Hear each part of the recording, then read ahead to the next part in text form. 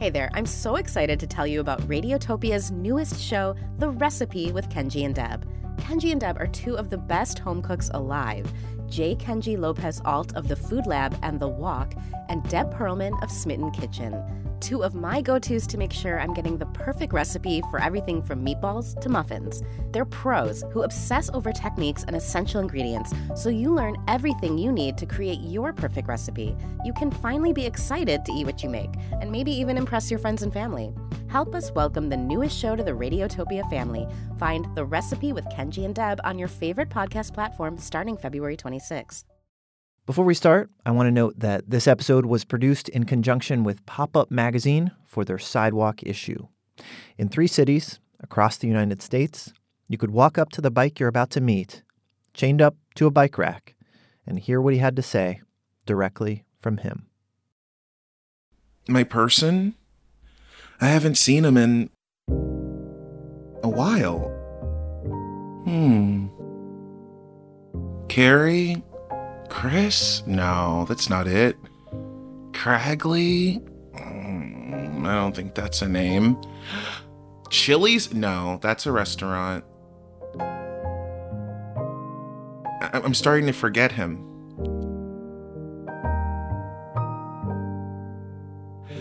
I'm Mike, short for Michael. I'm a bike, short for Michael. Do you know if Daniel's a name? Are you saying Daniel with an M? Yes, Daniel. No, that's not a name. Okay.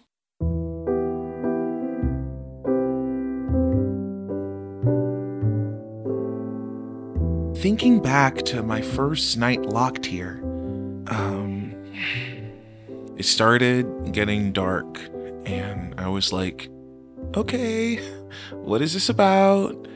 I mean, you have to understand, I had only been out in the daytime. I had never seen a single night before, and I did not even know that this was a thing that happened. I was like, is everyone else seeing this? Where did the light go? I remember worrying that this nighttime thing would last forever. But then, when people started to line up to get coffee again, I realized, oh, this night thing? That's just what separates the coffee times. And then, after 7 coffee times, I realized that it had been 1 week. So I've just been keeping the time like that. Of just whenever someone gets coffee, that's another day. So I guess my guy's been gone for 120 coffee times? So your person has been gone for 4 months? Yeah. Well, can you tell me a little bit about them? Yeah, I would say definitely not a kid. Definitely not in the training wheels part of his life.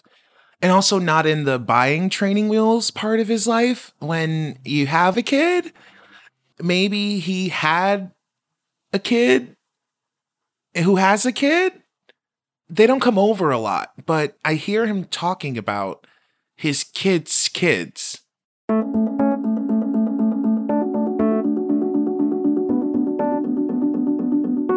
I miss my person. I do. It wasn't perfect. It wasn't the perfect relationship. He could, sometimes leave me here for a long time. Definitely been left out in the rain before. Definitely have a little bit of rust. But I do feel like when he first got me, there was a lot of pride. We took a lot of pictures together. We would go to the park for picnics and lunch dates with friends, and he would show me off. And so even though it started to get a little, comfortable, I would say, at the beginning, there were a lot of really good times. I think that I was too comfortable. I don't think that we experience a lot of chafing.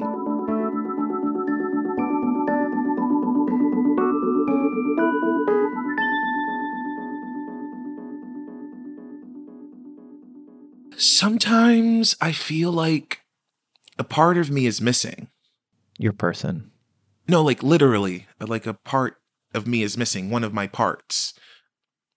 My seat. I feel like my seat is missing. Do I have a seat? You don't. I do think your seat was stolen. I knew it. I knew that something was missing. Do you have any recollection of your seat being taken? Okay, this is a good time for me to admit that I do take naps a lot.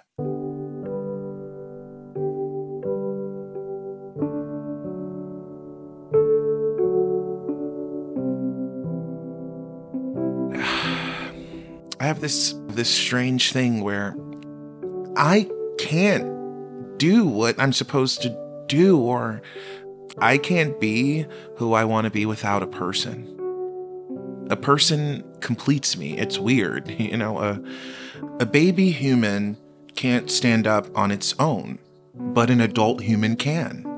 Whereas a baby bike can stand up on its own because it has training wheels, but an adult bike can't. Without someone or something to lean on, I just have to lie on the ground. Is it lie or lay? You know, I can never keep that straight myself. Grammar.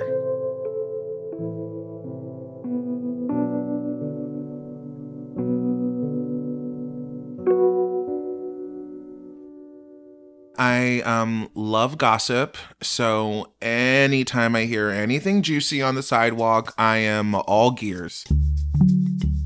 I am leaning in, and then I'll tell the other bikes what I hear, and then they will give me other facts if their owners were talking. So there's like a little bit of a community of the regular bikes here.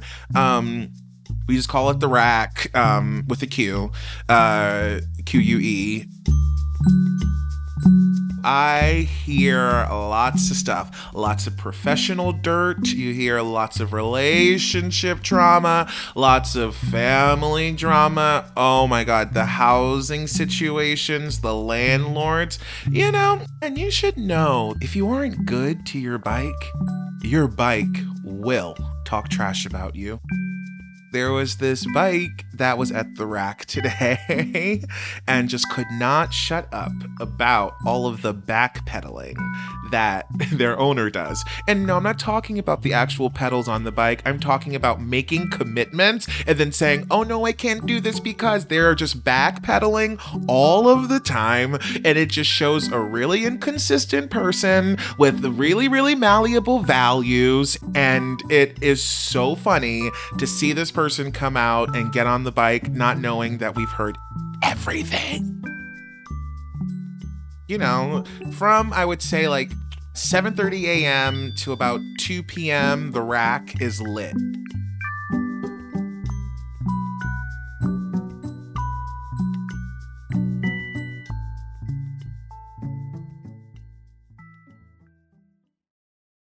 I would say around coffee 78, I said he's not coming back. Of course, I still believe, and I don't want to verbalize a lot of negativity, but I'm just worried about winter. I'm so worried. If I am here, if I am locked in this position for winter, I am rust. I'm rust. It's game over. It's game over. I just hope that I will be written again. Mike, do you know the story of Hachiko? No, what's that? Hachiko was a dog back in the 1920s in Japan. And the story goes that every day, Hachiko's person would commute to work from Shibuya Station in Tokyo.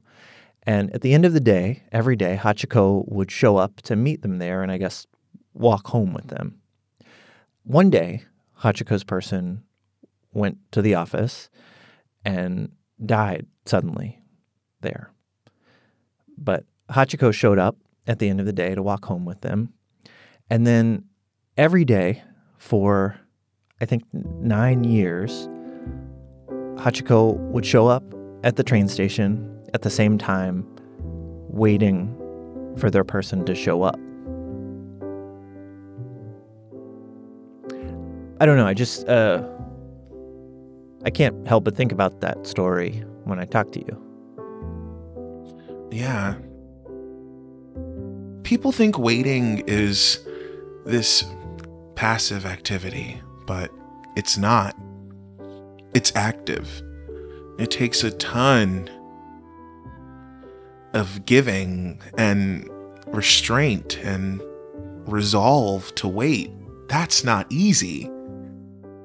Each and every second costs something. And those seconds become hours, and those hours cost something. And those hours become coffee times, and those coffee times cost something. You know what really hurts about this? I'm a mountain bike. I never got to see a mountain.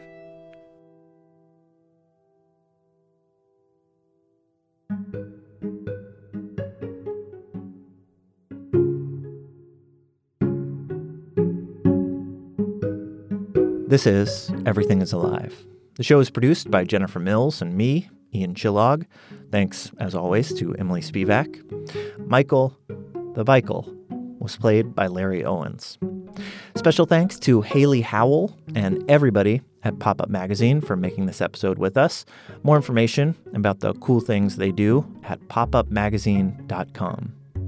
Music in this episode comes from Chad Crouch and Blue Dot Sessions. Everything is Alive is a proud member of Radiotopia from PRX, Julie Shapiro, Vice President of Editorial, and Audrey Martovich, Senior Director of Content. You can get in touch with us any number of ways at everythingisalive.com. And remember, should you ever find yourself out on the street at night, waiting for your person to return, you're never really alone. Yeah, I don't like mice. There's ton of street mice I've encountered when we do rides through the city. A street mouse? Like, do you mean a rat? Yeah, I will let the rodents self-identify, but a lot of just the low-level intimidation I receive from the rodents around me is a street mouse vibe. We'll see you soon.